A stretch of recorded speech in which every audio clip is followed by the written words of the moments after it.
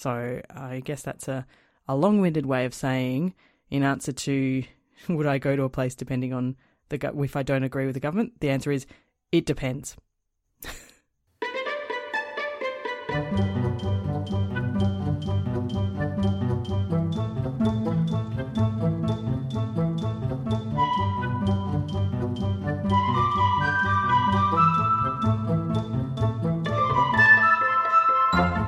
Hello, thank you for tuning in. You're listening to Travel Tales from Beyond the Brochure, a fortnightly series looking at unfamiliar places around the world and aspects of travelling you may never have thought of. I'm your host, the Barefoot Backpacker, a middle-aged Brit with a passion for offbeat travel, history, culture and the whys behind travel itself. So join with me as we venture beyond the brochure.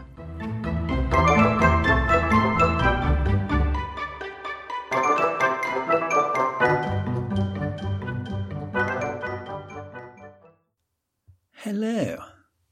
This is an episode I'm recording quite a way in advance. You'll notice too that it's only been a week since my last pod. This is because the two episodes cover a very similar topic, so it made sense to keep them close together, and also to write, record, edit them at the same time. I'm recording so far in advance, as I type this, it's Sunday the 23rd of May, because I'm actually away right now, travelling. I know, right? Don't worry, I'm not anywhere far away and stretching the regulations and definitions of the UK Foreign Office travel advice. If you're listening to this on the day of release, I am, I don't know how English verb tenses work in this situation, in Glasgow, but I will have just spent a week travelling around the Orkney Islands. Obviously Orkney isn't, Kiribati or somewhere far away and off the beaten path, but it's a place I've been interested to visit for a while, and to be fair, it's not somewhere I think that many people even here in the UK know a lot about, much less visit. And given that I've got 25 days holiday to use from work in my holiday year, which ends October the 5th, and to date I've used precisely 2, it seems a decent idea to go and visit. You may remember 2 years ago, after my hike across Great Britain, I took a trip out to the Outer Hebrides. I even did a podcast episode later on my experiences, episode 22, and while I was there I realised I really liked that sort of place, the multitude of interesting and varied islands I could just wander through. Similar to how I felt in Vanuatu, I guess, episode 5, but also I wondered how similar and different the Outer Hebrides would be to Orkney, both island groups far enough off the coast of Scotland to be found in inset boxes on road atlases and depicted in much less detailed scale. Due to the COVID situation, I had to book a lot of things in advance, including ferries, so unlike my trip to the Outer Hebrides, I wasn't able to just wander at a whim. In addition, some of the archaeological sites and museums are indoors and, at the time of my visit, still closed. This affected which of the islands it would be logical to visit. As I haven't gone yet, I don't know how it will go, but I'm sure it'll be fine. I'll talk more about it next episode. One day I might even do an entire episode on Orkney, but I think this time I'll wait for a second visit when I can get out to the islands I'm missing, including Hoy, Rousay and North Ronaldsay. If all goes to plan, I'll have a full week there, including some wild camping, which I haven't done since that Hebridean adventure, and the weather seems to be improving. It's scheduled to be cool, but mostly dry at least. I had to pump into a camping store just before I left to buy some things that on my hike I'd been borrowing off Becky, like a camping stove. Plus I needed to replace the water bottles that I managed to lose or forget en route. I also bought a new hat, heaven knows how long that'll last, and a new pair of hiking trousers, because I'm getting fat. The plan then is to go to Glasgow and Edinburgh with my friend Laura, so she can get a feel of both cities and decide if she wants to live in either of them, with me, and whether the lure of Scotland is enough to drag her away from the practicalities of living in London. But that's a tale for another time. In other news, you know how I'm a flighty, disorganised individual who has certain character traits that often prevent them from doing simple tasks? Because I lack focus, as well as some amount of self-confidence. And that leads me to just sitting in front of my computer going, I can't do this, I need to do this, let me just check Twitter for 10 seconds first. That turns into a 3 or 4 hour rabbit hole on Wikipedia or something. Well, I was having a random conversation with one of my close Twitter friends, Victoria. You'll have heard her on my podcast a few times before. But the upshot of that chat was, I've now hired her as a kind of virtual assistant. She's completely in charge of my Pinterest account because Pinterest to me is like accountancy. I can probably do it, but it would bore the pants off me, and I'd just rather not. but she's also helping me out in other ways, including promotion of both my blog and pod, and me itself, and sorting out some admin that I've forever been reluctant to do, and been burying my head in the sand for.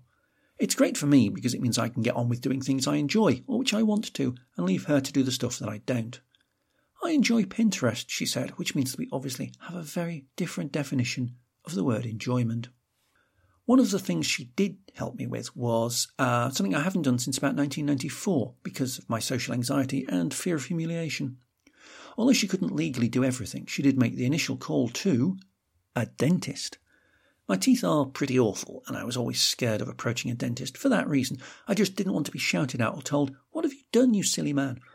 And I know it's an unfound fear, but still. But Victoria was lovely. She phoned a dentist and told them about me, and the receptionist was lovely, and when I called them, they'd already been primed for my call, so it was a much more comfortable conversation.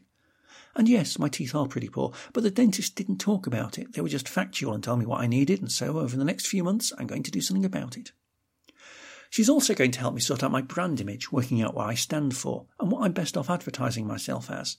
I have many different niches, which only have the vaguest overlaps, and while I'm not planning to abandon any, what she will help me with is to make maximal use of my position in those niches, and essentially ensure I'm doing everything I do in the best way I can, whatever that involves.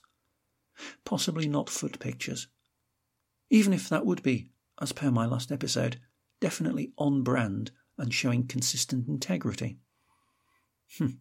So, while my previous episode was on influencer responsibility and integrity in general, this episode is on a slightly different branch of the same topic, whether we, as influencers, have a specific responsibility to be consistently ethical and political. If people see what we do as travel bloggers, podders, vloggers and figure, if they're doing this, we can too, in terms of activities but also destinations.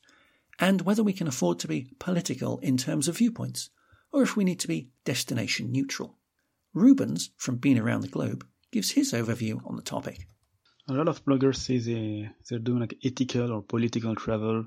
Basically, that means they don't go to this or that country because of this or that reason. For example, you can hear, I don't go to the US because of all the things they do to black people. Or I don't go to Russia because they kill gay and lesbian people. I don't go to Myanmar because of the Rohingya. I don't go to, go to Israel because of what's going on with Palestine. Honestly, I'm not a big fan of this. I mean, you can do whatever you want to. But the thing is, if you really 100% being like ethical, I mean, you shouldn't go to many places, because I don't think there's a country which is completely innocent regarding its history. This is a great view in that he pretty much says it's none of your business what I do and where I go. In a sense, it's the way that most people travel. Most people who aren't directly influencers, anyway. I said in my last episode that everyone is an influencer, and this also applies to holiday destinations. Like, you meet up with acquaintances, maybe in the office, maybe in the pub, or even just out in the street, and you start talking about holidays, and you say, I had a lovely 2 weeks in Israel. I explored the historical and cultural sites in Jerusalem, then had a few days on the beach at Eilat. I even took a night in Wadi Rum across the border in Jordan. And your friends or colleagues go, oh, that sounds really cool. Was it worth going? And by the end of the conversation, 2 of them make a note to take a holiday in Israel next year.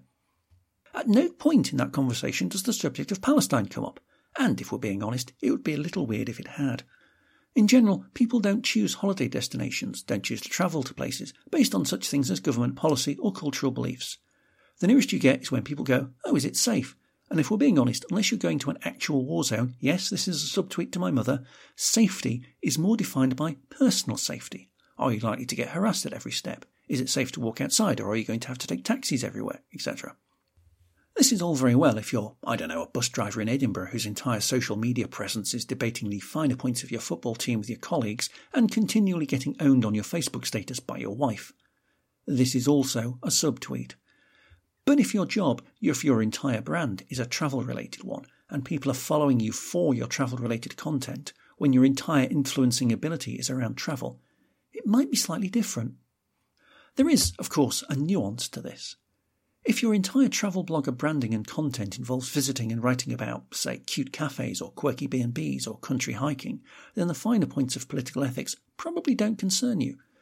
People might argue, oh, we shouldn't be encouraging people to go to Israel because the government is spending all its money suppressing the Palestinians. But if your blog brand is, I don't know, the Falafel Fairies, then your entire reason for being there would be to sample some of the best vegetarian food in the world. And, frankly, you'd be seriously missing a huge part of your potential blog niche by avoiding it for political reasons that have nothing to do with your blog. There is no blog called the Falafel Fairies. I checked. There's a falafel-fairy on Tumblr, but that's about it. The difference and the difficulty comes when part of your blog niche, your brand image, edges towards words like ethical, or where your blog is openly political in nature. Hi, I'm the Barefoot Backpacker, an asexual, aromantic demi-boy who openly writes political statements, is a member of a political party, and who chooses destinations based on history and culture that have been largely driven by political events. Technically, I'm not allowed to drive in Russia, apart from the obvious reason that I can't drive, period, because they passed a law, ostensibly aimed at transgender individuals, that said the authorities could deny the granting of licences to those with certain psychiatric disorders.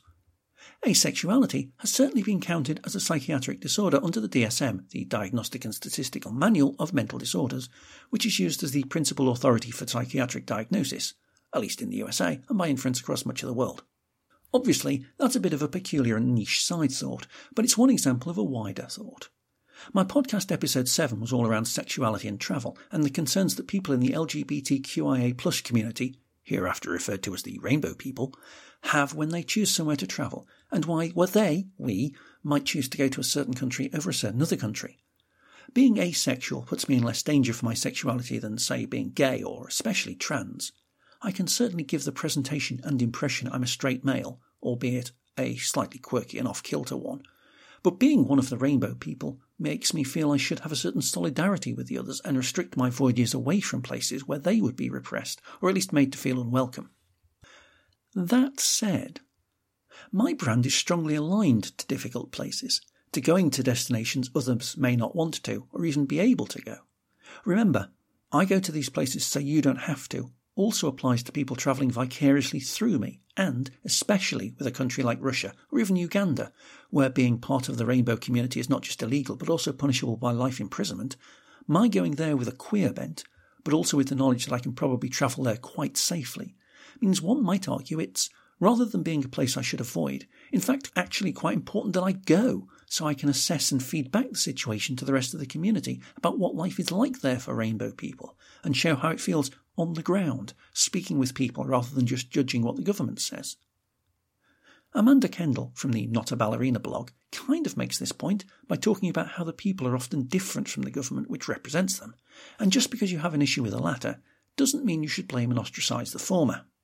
So would I go to a country if I disagree with its government or its culture? I think they're two different things, but let me focus on the government.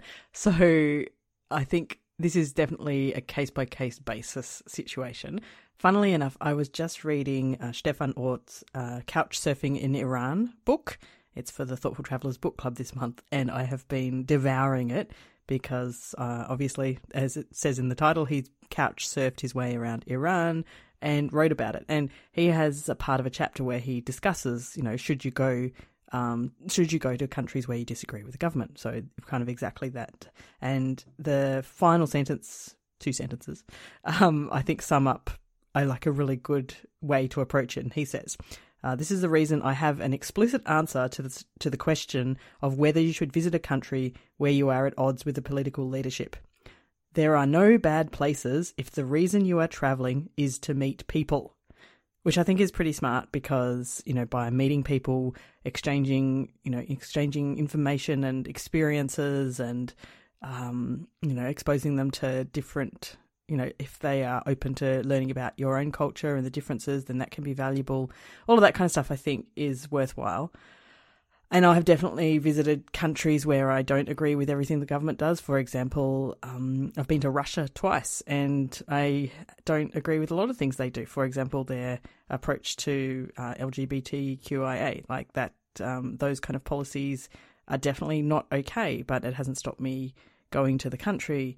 So I guess I say, no, I will often still go. I think where it gets for me, where I might decide not to go is, for example, my son and I are both really intrigued by North Korea, but I feel like if I went there, I don't know where the money I would spend goes, and does it prop up a corrupt, horrid government? You know, I don't feel like you can go to North Korea and help the local people with your tourist dollars. It's all so tightly state controlled. So then, as much as I would love to go, I don't think I would for that reason. This question of government policy versus ordinary people's view is quite an important one, especially when you start to look at the follow-on effects of actively avoiding countries because of government policy. There's two ways to view this. Firstly, that the government represents the people, and that government policy is merely reflecting widely held beliefs amongst the public. Quite how largely some beliefs are held is of course open to opinion, but it's certainly true that in some countries, notably a few African ones, there is, for example, a strong body of public opinion against queer culture, and it would be remiss of people to only think in terms of what the government says. For example, the news agency Deutsche Welle has reported one Ugandan, upon the passing of yet another anti-LGBT law in May 2021, saying, "Banning homosexuals should have happened in Uganda like a century ago. This is Africa. Therefore homosexuality is immoral. It is not religious and it is not natural. Men should marry women and women should be married to men." A 2017 survey by the incredibly long-named International Lesbian, Gay, Bisexual, Trans and Intersex Association, ILGA, have suggested in the country as a whole, around 41% of people have suggested that rainbow people should not be granted the same rights as straight people. 54% said people in same-sex relationships should be regarded as criminals, and 33% said they'd try to change someone's sexual identity. The government's opposition is definitely strongly supported by Ugandan society. It must be said, though, that opposition to LGBT people is a relatively new concept, and by relatively new I mean it's a legacy of colonialism. Far from being un-African, as the Ugandan quoted earlier would like to believe, homosexuality was common and accepted before the arrival of the British. When the British invaded, they brought their moral values of the time with them and imposed them on the people. Because we were very good at that sort of thing. But that's a side issue. My point is that currently, being one of the rainbow people in Uganda is very dangerous, and leading activists have been murdered in the country with absolutely no hesitation or resulting punishment for the murderers. Being a gay travel blogger means that Uganda is probably not on your list, not just because of the government, but also because of the people, and there's certainly a feeling that, regardless of whether you're in the rainbow or just a supportive ally, places like that should be avoided in solidarity. However, sometimes the government policy is maybe not at odds with everyday culture and people's views, at least irrelevant and separate to it. Here you start getting into debates about, by avoiding a country because of government policy, are you in fact punishing innocent civilians who would otherwise be making a living from tourism and related activities? So by boycotting a country, you're hurting the very people who are victims of the regime. Of course, one has to bear in mind that the citizens of a country pay tax, and therefore indirectly every purchase you make in a country funds the government in some way. So a strict reading of ethical travel means assessing which is the more moral course of action. But in practice, there's a huge difference between, say, staying in large hotels which may be giving backhanders to the government, and couch surfing and eating in locally run small restaurants, and therefore giving money directly to the people rather than hoping the government funds infrastructure properly, which it frequently won't. There's also an argument, driven more by idealist political activism than any practical considerations, and frequently seen most in the far left, that countries with particularly distasteful governments are best off having revolutions, which will only happen when the people themselves feel they have no option, or when there's enough of them clamouring for the same thing that they feel they have a chance. And by boycotting a country, withholding your visits and therefore your cash, you're helping to guide a country down that very route. This always feels a bit harsh to me, and it's somewhat unethical. People are not your playthings, and it is not your role as a foreigner to directly affect the internal affairs of another country. Unless they specifically ask for your help, of course, but that's a very different situation. As a political style blogger, I'd argue that we should be giving support to oppressed peoples in whatever way feels appropriate, and if that means visiting them, funding them, or even just helping to amplify their voices to a wider audience, then that's what we should be doing. Teo, the 5 to 9 traveller, talks about this in a bit more detail. What I've realised is people are always going to judge about where you're travelling, why you're travelling, who you're travelling with, the money you spend on travelling. It's quite difficult to really separate yourself from judgment. And we all do it, myself included, even if we try not to. And so when it comes to, unethical places, it's quite difficult to really have a clean mind about that. And what I mean by that is that it's really governments that makes a place unethical, not people. So sometimes when I think about things about boycotting, I'm like, actually, who are the people that are really going to suffer if you say you can't travel here? Obviously, in some situations, I believe there's a period where you shouldn't travel there, and a prime example is Israel at the moment and the attacks on Palestinians settled in a particular place, and the unsettling of that. I don't think now would be the right time to be going to Israel and traveling all over. And it's important to look at the whole, when it comes to your choices in travel, look at the whole picture. Now, for example, South Africa during the apartheid times, some people would encourage people not to travel to South Africa. But now South Africa is like a common destination. So, there are ebbs and flows to these things. And it's really important that we don't sort of write off a country based on actually what we forget is what governments are doing.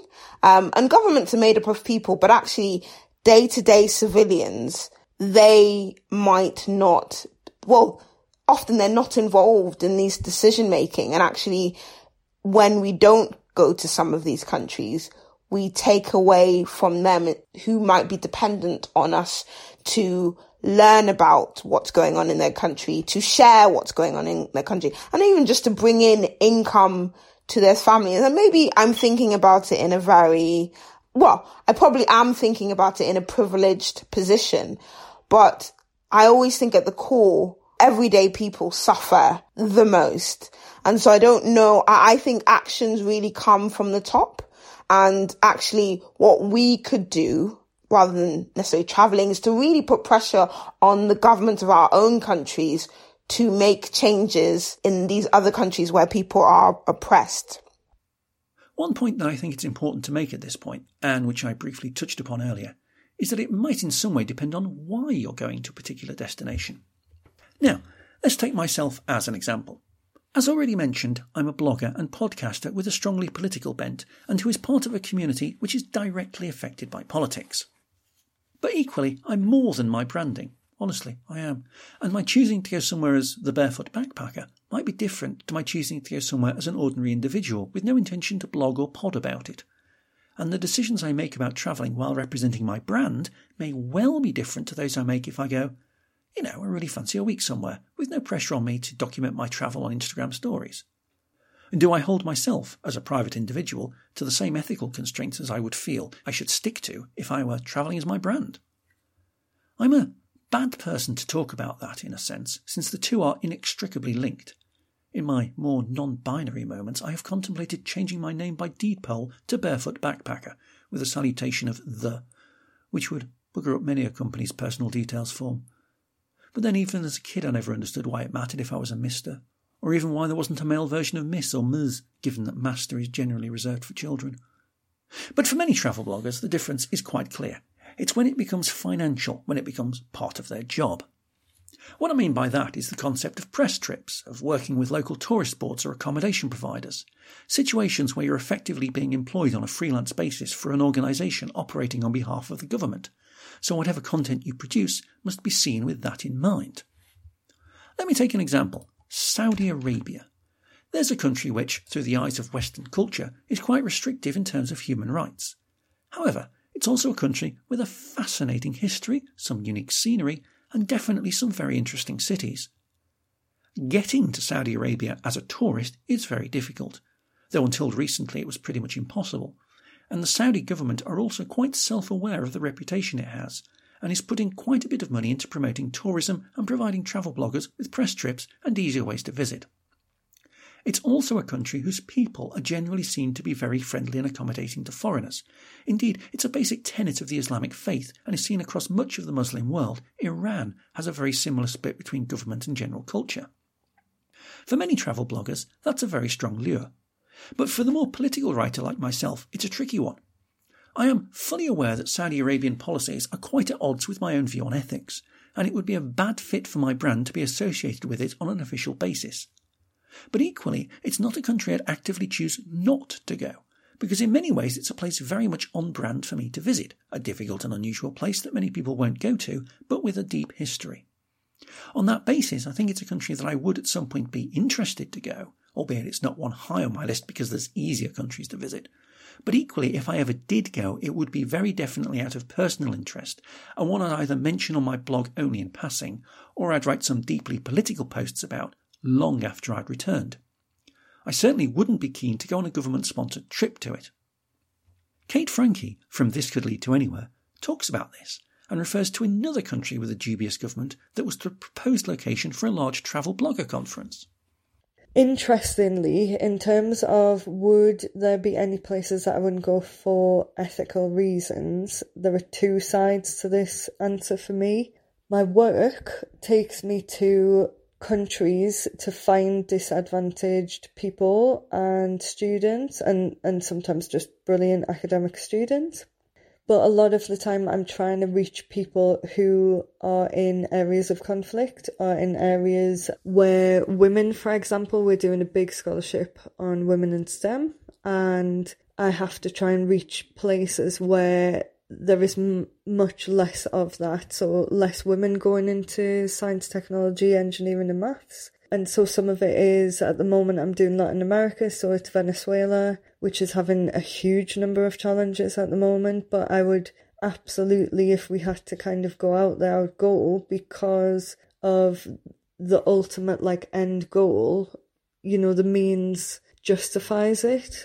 You know, having to get out there and get in front of students. We're doing virtual at the moment, but in future I will go to places where things are tough for people, because ultimately I'm trying to give them something really worthwhile and change lives, and I think that is very important.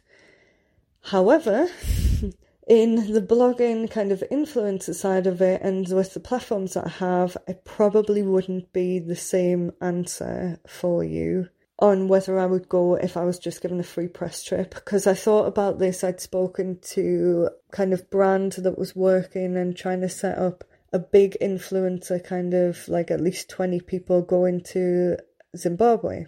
And I kind of thought about it, and it was their link. They were actually kind of really linked in and had a contract with the government. So the government were going to be putting the money up for the influencers, and in turn they were going to get the boost from tourism. But also there were some other things, again going back to ethics, where it was, we want you to come, but we want you to write positive things.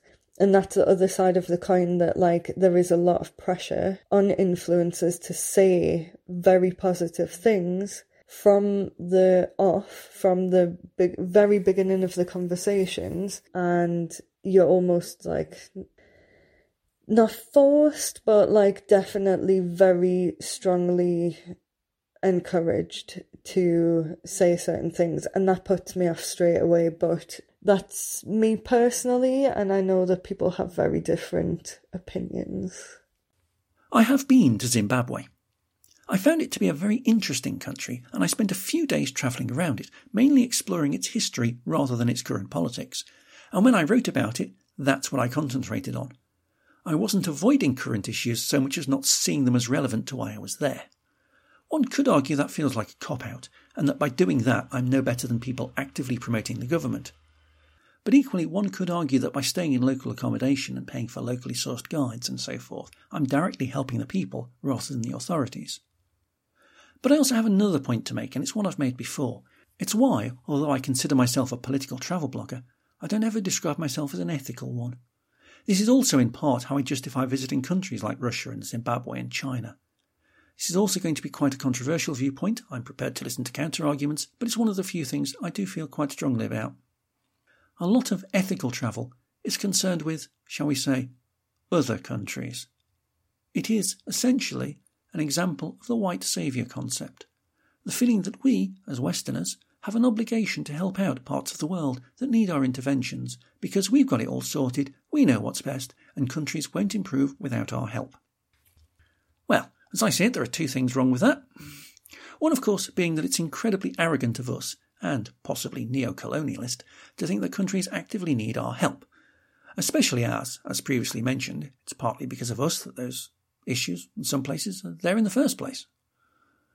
The other issue is that it strongly implies that the countries we live in are squeaky clean and don't have any issues of their own. There have been an awful lot of protest movements in the last couple of years that suggest this might not actually be the case. For example, in the 2021 Rainbow Europe survey by the ILGA, which ranks 49 countries in Europe from 0 to 100% in relation to their respective legal and policy practices for LGBTI plus people, only 17 have a score above 50%, while precisely one, Malta, has a score above 75. From the point of view of the rainbow people, there's a long way to go even in our own countries, so to criticise other countries for their attitudes is a little bit rich. My own country, the UK, comes in 10th. This is a country where transgender people have actively sought and been given political asylum in New Zealand because of the cultural criticism and discrimination they have gotten from UK society. Now, you might think, yes, but transgender rights aren't important to the vast majority of people. But of course, an attack on one group is an attack on every group. First they came for the Jews, and all of that. In any case, there are other entire communities and groups culturally and often politically repressed for no reason other than we can. Traveller, with a capital T, and gypsy communities, immigrant populations, and of course, the big one, Black Lives Matter protests didn't just come out of thin air. Systematic repression over centuries by successive governments and societies that we are all part of prove that if we're worried about how governments control their people, we need to also look inwards. Obviously, we can do both. I'm not saying it's wrong to criticise and object to other countries' policies and highlight them as to the restrictive and cruel practices that they are, but equally, we also need to do the same to ourselves. The logical extension of this view, of course, is that if you're advocating not going to a particular country because of its policies, then by rights, you shouldn't leave your house.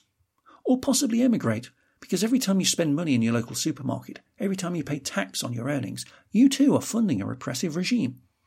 It feels weird to think of it in those terms, doesn't it?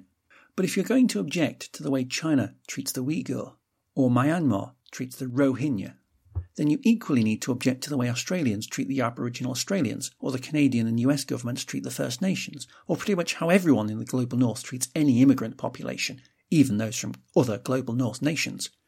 If you're a Brit and only now noticing how the UK government policy is treating EU citizens, imagine that it's been like that for years, even for Americans. And now imagine how they view Syrians, Somalis and the Senegalese. Someone even more blunt than me on this topic is friend to the pod Laura Lundell, who is very vocal about the subject of immigration. I don't really abide by ethical travel because every country out there has its faults. So if you're going to be an ethical traveler, there aren't that many places you could actually go. So like when I went to Cairo a couple of years ago, it's one of the most amazing experiences of my life. Everybody was very kind to me and, it's Cairo. So when I posted pictures of the pyramids on Facebook, someone attacked me for having given money to the Egyptian government. They're like, I'm not going to not go to the pyramids, love. And the thing is, too, when Westerners act high and mighty for not going to, say, Uganda for LGBT rights, you're, one, bragging about not helping an economy that needs help, and two, you're pretending that our countries are any better? Like, in fact, there is one country that I do refuse to go to right now. I'm not going to give any money to their government, and that's the United Kingdom. The UK has some of the worst immigrant treatment in the world. I know this because my master's degree is in immigration policies in Britain, and I'm literally writing a book about how horrible they are. I absolutely refuse to give another dime of my money to that country until the current government is gone and the replacement government changes the system. But that being said, the Labour Party also often supports the policies that have destroyed countless lives, so I'm not holding my breath. And I'm an American, so obviously my country does some shit too, but I can't avoid giving money to my government. But also it should tell you something that the country that takes toddlers from their parents isn't the worst in the world for immigration rights. The UK is literally dead last of the developed world for allowing British citizens to marry non-Europeans, and God knows what's about to happen after Brexit for any Brit married to a European. They made me leave because I lived in the UK, and they made me leave despite my distinction-earning master's degree and 3 languages. They say that the NHS is shit because immigrants use it, even though immigrants work in the NHS and pay more in taxes than they take out, so we actually subsidize the British usage. But this rhetoric means that non-EU citizens in the UK actually have to pay a pretty large fee every single year for using the NHS, despite the fact that they already pay taxes. So immigrants are literally fined thousands of pounds every year for no reason other than the fact that they're foreign. This doesn't happen to the same extent in other countries. So, no. I was treated poorly. I have friends who have good-paying jobs, and yet they struggle to make ends meet purely because of their passports, because of the fees imposed on them by the Home Office, and just itching to be able to treat Europeans the same way. And so all the people that squawk about not going to X country for X reason magically never bring up the inhumane shit our own countries do. So spare me your self-righteousness and go see the things in Uganda. And you never know, maybe the owner of your hostel is gay and you're giving him money. Calm down. As I type this, my Twitter timeline is full of comments about the situation in Ghana, where the government is cracking down on and arresting rainbow activists. This is probably something not a lot of people here in the global north know about. Equally, back in Britain, leading Black Lives Matter activist Sasha Johnson, who had previously received death threats, has just been shot in the head. There is horror and danger and repression everywhere, and nowhere is perfect. Anyway, ethical travel is also quite a relative concept, as it depends on what your own moral and ethical standpoint is in the first place. This, for example, brings us back to Israel. Whether you have ethical concerns about the actions of the Israeli government in their actions against the Palestinian people largely depends on your view of the conflict in the first place. There's a lot of people on both sides who have strong ethical beliefs that their side are in the right. And this obviously passes over to travel blogging. If you actively visit and write about a place, especially if you do so at the behest of an official organisation, you're deemed, rightly or wrongly, to be supportive of that government's actions. And it might well be that in some cases, you are. Not everyone in the travel blogging community is on the same side. Not everyone has the same beliefs. So while a large proportion of the travel blogger community might actively avoid a country and criticise people for travelling there may well be a section who don't agree with that position in the first place, and thus see no problem, ethical or otherwise, with visiting.